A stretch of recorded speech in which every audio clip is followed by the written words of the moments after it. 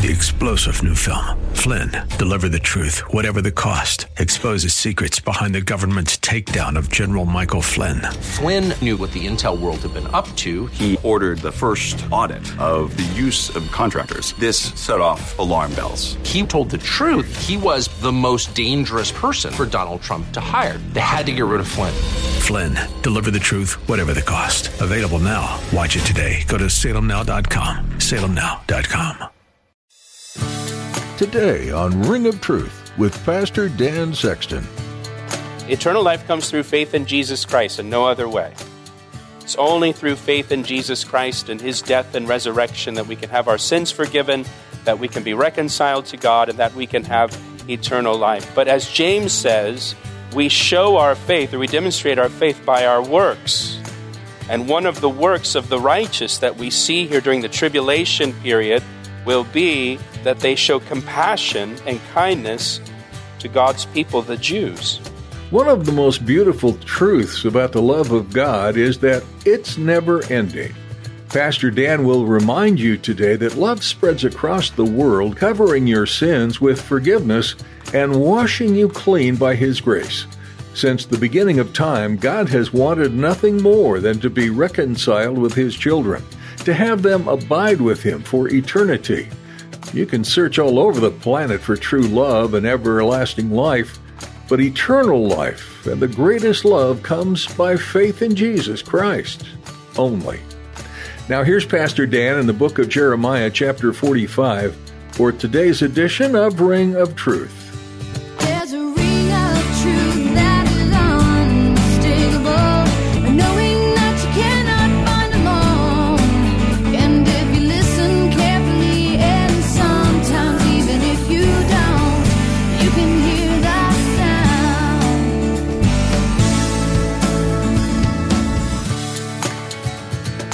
Jeremiah chapter 45, Matthew 25. Jeremiah 45, Matthew 25. Well, last week we finished chapter 44, and chapter 44 ended the record of prophecies that Jeremiah gave to the kingdom of Judah. So now the remainder of the book of Jeremiah is really just a collection of various prophecies. Most of them have to do with Gentile nations that surround the land of Israel. In chapter 46, we'll see tonight, chapter 46 describes the judgment of Egypt. Chapter 47, the judgment of the Philistines. Chapter 48, the judgment of Moab. Chapter 49, the judgment of Ammon. Chapter 49 is the judgment of Ammon, Edom, Damascus, Kedar, Hazor, and Elam. Chapters 50 and 51 describe the judgment that will come upon Babylon. Again, these are all Gentile nations that surround the land of Israel, and more importantly, these nations were against Israel at different times. These nations were enemies of the people of Israel. And God will judge these nations, these Gentile nations, for their mistreatment of the Jewish people, of the nation of Israel. And what we see here at the end of Jeremiah is really a foreshadowing of the judgment of all the nations that will take place when Jesus Christ returns to the earth and establishes His kingdom here on the earth. Jesus will judge all the nation. And the Bible tells us that His judgment will be based on how those Gentile nations treated the Jewish people. And I want to look at that together. So let's turn over to Matthew 25. Matthew 25. Matthew 25 is part of what is called the Olivet Discourse. The Olivet Discourse is a teaching that Jesus gave on the Mount of Olives. That's why it's called the Olivet Discourse. And it's a teaching He gave to His disciples, and He's describing the events of the last days and His second coming and what will take place on the earth. And here in Matthew 25, He's talking about His second coming to the earth. Matthew 25, verse 31. When the Son of Man comes in His glory, and all the holy angels with Him, then He will sit on the throne of His glory. The Bible teaches that Jesus will physically and literally return to the earth, to Jerusalem. and he will establish his throne and rule over the earth as King of Kings and Lord of Lords. He returns to the earth at the end of the tribulation period. And the tribulation period is that 7-year period when God is pouring out his wrath upon the earth.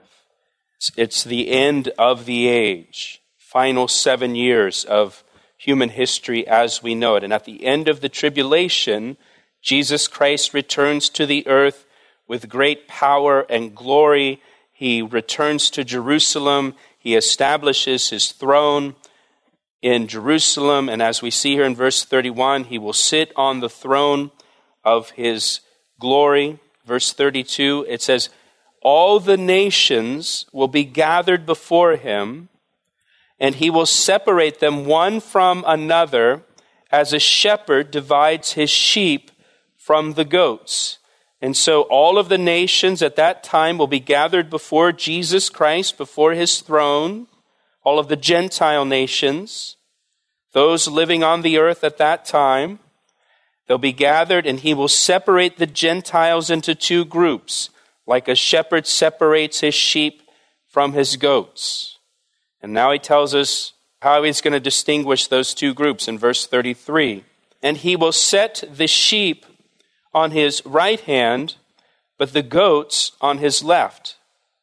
Then the king, that's Jesus, will say to those on his right hand, come, you blessed of my Father, inherit the kingdom prepared for you from the foundation of the world. For I was hungry, and you gave me food. I was thirsty, and you gave me drink. I was a stranger, and you took me in. I was naked, and you clothed me. I was sick, and you visited me. I was in prison, and you came to me. Then the righteous will answer him, saying, Lord, when did we see you hungry and feed you, or thirsty and give you drink? When did we see you a stranger and take you in, or naked and clothe you? Or when did we see you sick or in prison or come to you? And the king will answer and say to them, assuredly I say to you, inasmuch as you did it to one of the least of these, my brethren, you did it to me. Now, who are the brethren of Jesus Christ? The Jewish people. The Jewish people. So at this judgment, when Jesus Christ returns, he gathers all the Gentile nations together before his throne in Jerusalem, the nations that are on the earth at that time, and he will separate the Gentile nations based on how they treated the Jewish people. Look at verse 41. Then he will also say to those on the left hand, depart from me, you cursed, into the everlasting fire prepared for the devil and his angels. For I was hungry, and you gave me no food. I was thirsty, and you gave me no drink. I was a stranger, and you did not take me in, naked, and you did not clothe me, sick and in prison, and you did not visit me. Then they also will answer him, saying, Lord, when did we see you hungry or thirsty or a stranger or naked or sick or in prison and did not minister to you? Then he will answer them, saying, assuredly I say to you, inasmuch as you did not do it to one of the least of these, you did not do it to me, and these will go away into everlasting punishment, but the righteous into eternal life. And so again, we see here that this judgment in part is based on how the Gentile nations treated God's people, how they treated the Jewish people, the people of Israel. Now, and just to be clear here, verse 46 is not implying that salvation is by works or that salvation is based on a person's attitude towards the Jewish people or the nation of Israel, or that a person can receive eternal life by showing kindness to the Jewish people. Eternal life comes through faith in Jesus Christ and no other way. It's only through faith in Jesus Christ and his death and resurrection that we can have our sins forgiven, that we can be reconciled to God, and that we can have eternal life. But as James says, we show our faith, or we demonstrate our faith by our works. And one of the works of the righteous that we see here during the tribulation period will be that they show compassion and kindness to God's people, the Jews. So when Christ returns, the nations will be judged, and they'll be judged on how they mistreated the Jewish people. And then when we go back to Jeremiah now, in these final chapters of Jeremiah, we see that the Gentile nations surrounding Israel will be judged for the way they treated the Israelites. And that begins in chapter 46, but we're in chapter 45. Chapter 45 is just a short prophecy about Baruch. You may remember Baruch as we've studied through the book of Jeremiah. Baruch was Jeremiah's scribe. Baruch was the one who copied down the prophecies that Jeremiah received from the Lord. He's the one who wrote them down.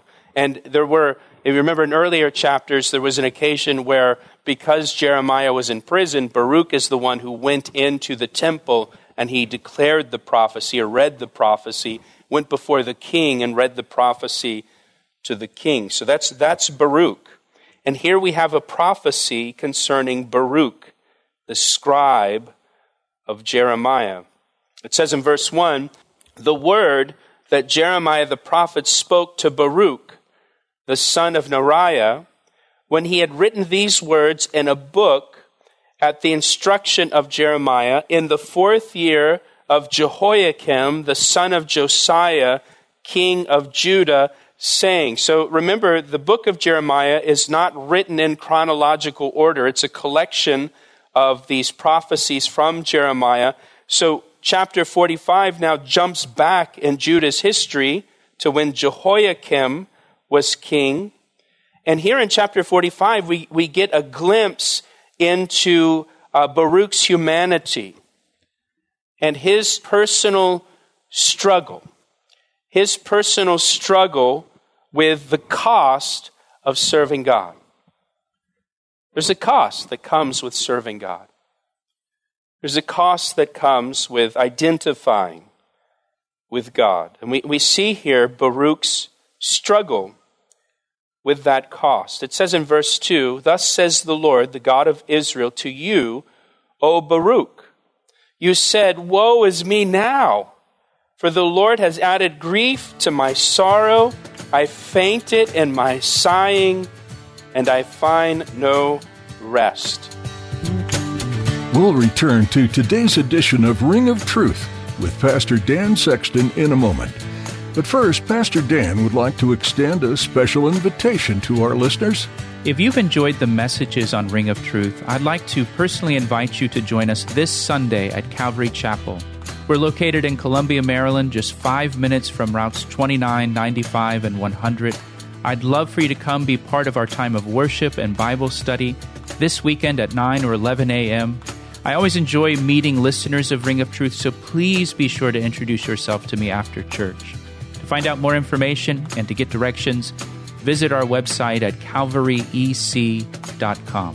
Thanks, Pastor Dan. That website again is calvaryec.com. We look forward to seeing you. Now, back to today's message.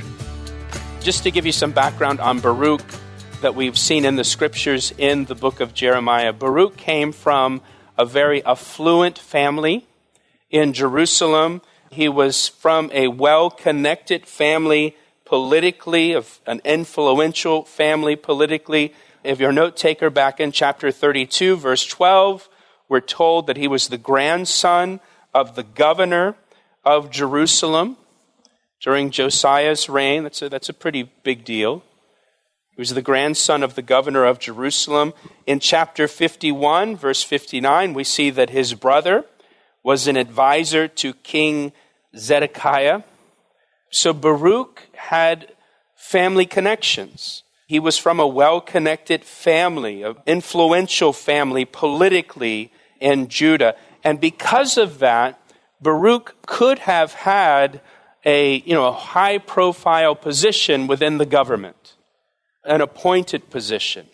He could have had a place of honor. He could have had a place of privilege serving the king.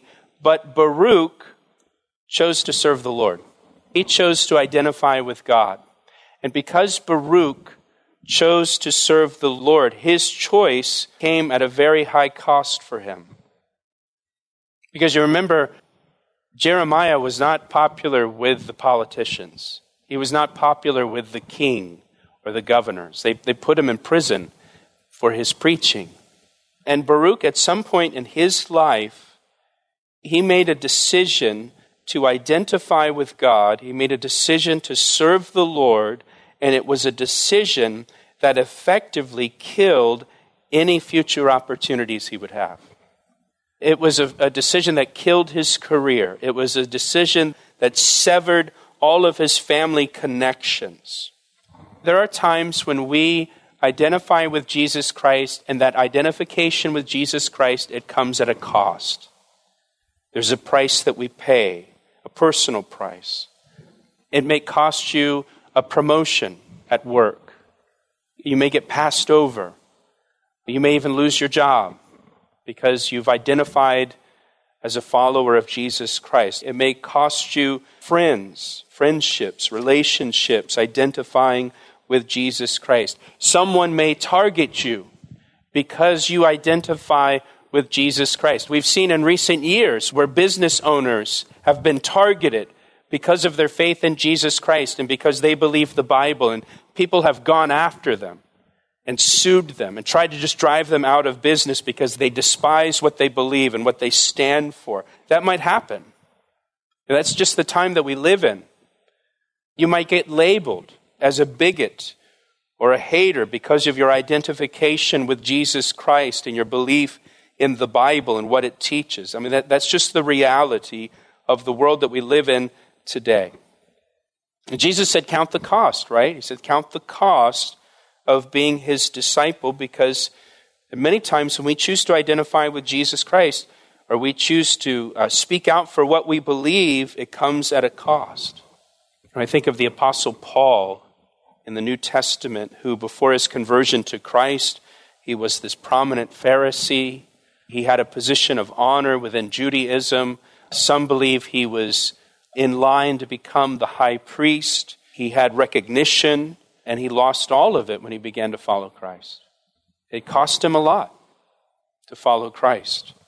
In fact, in Philippians chapter 3, verse 8, Paul said that he suffered the loss of all things for the sake of Jesus Christ.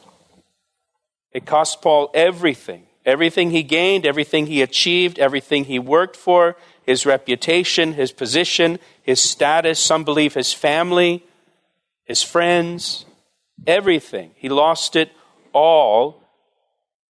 But then he says, but he gained Christ. Right? And remember, Paul says everything else is worthless. It's dung when compared with the infinite value of knowing Jesus Christ, my Lord.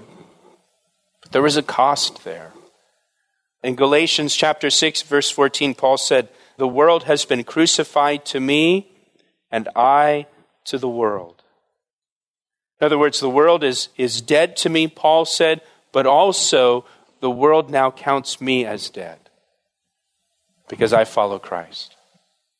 The world has written me off, Paul says, because I've identified my life with Christ. There's a cost. Or I think of John the Baptist in the New Testament. John the Baptist was born into the family of a priest. His father, Zacharias, and his mother, Elizabeth, they both came from priest family. His father was a priest. And John would have grown up to serve as a priest in the temple, which was a very honorable position in that culture. That life would have provided him a comfortable life as a priest, life full of recognition as a priest. But God called John to something greater, and when John answered God's call, he closed the door to ever becoming a priest and serving in the temple. That door was closed forever because John answered God's call. It came at a cost for John. For Baruch here, when he made the choice to identify with God and serve God, he essentially threw away his future career in the king's palace and that life of affluence and power and honor and recognition and all of that. He signed all of that away when he identified with God. And in verse 3, Baruch laments what he has lost because he chose to identify with God. Again, look at verse 3. He says, "Woe is me now, for the Lord has added grief to my sorrow. I fainted in my sighing, and I find no rest." Verse 4 says, "Thus you shall say to him, thus says the Lord, behold, what I have built I will break down, and what I have planted I will pluck up, that is this whole land. And do you seek great things for yourself? Do not seek them." It's a great verse right there. Do you seek great things for yourself? Do not seek them, for behold, I will bring adversity on all flesh, says the Lord, but I will give your life to you as a prize in all places wherever you go. And I think what the Lord says to Baruch here is so important. And what the Lord does here is he gives Baruch an eternal perspective on his life and the choice that he has made. Baruch is looking solely at the temporal and what he's lost by identifying with God, what he has given up, what he has forsaken by identifying for God. He's only looking at the temporal. God gets his eyes on the eternal and shows him what he's gained. And the Lord says here to Baruch, essentially, hey, I'm going to destroy this nation. You're seeking greatness for yourself in this nation, but I'm going to bring great disaster on this nation. And what good is greatness in a wicked society? What good is being exalted and honored by people who dishonor God, who are going to face the judgment of God? Who cares what they think about you? Who cares if they esteem you? They're facing the judgment of God. The Lord says here to Baruch, you're lamenting the honor that you've given up by identifying with me, but you've also given up suffering my judgment by identifying with me.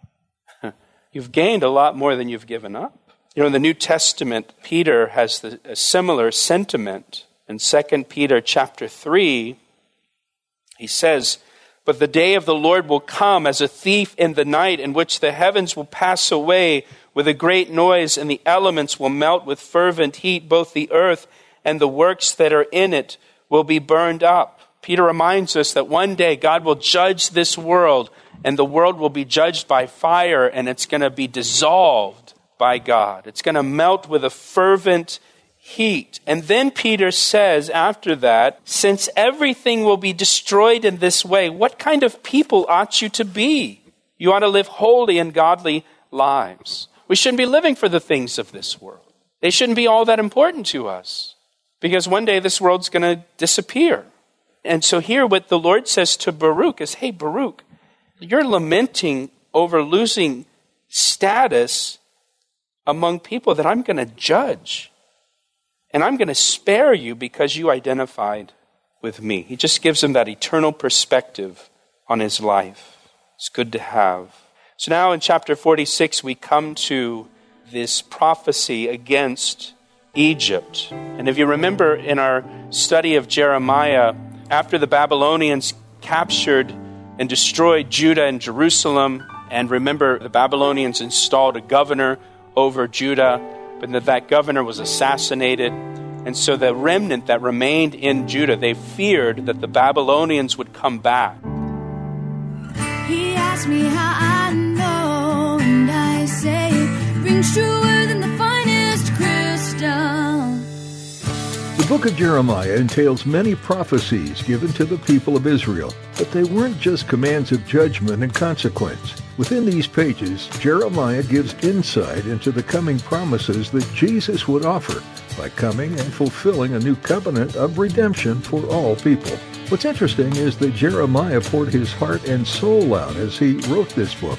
It wasn't just a dry dissertation of what people should do or what should come about. Jeremiah was a living and breathing person during the time of siege and exile, and he felt deeply for the people and nation he was a part of. His empathy for his kinsmen should resonate with you as you're part of a larger group of people in a nation and ultimately part of God's family. Is there a stirring within you to see those who are lost come to have a saving knowledge of Christ? If so, you might be able to relate to Jeremiah more than you thought. If you're enjoying this series through the book of Jeremiah and would like to hear more teachings, we encourage you to visit our website at calvaryec.com. In addition to listening to these teachings, you can access more information about the church behind this ministry, Calvary Chapel, Ellicott City. As a church, our heart is geared towards spreading the gospel message to all we come in contact with. And we welcome anyone to worship with us at our location in Columbia, Maryland. For service times and location, check out calvaryec.com. Thanks for joining us today. Next time, we'll continue looking at the book of Jeremiah, here on Ring of Truth. I see the signs and I recognize the hands that crafted them. Well, I know because I know His voice, and it only takes willingness and a conscious choice. You need not guess, there's a ring of truth that is unmistakable, knowing that you cannot find alone. And if you listen carefully, and sometimes even if you don't, you can hear the sound.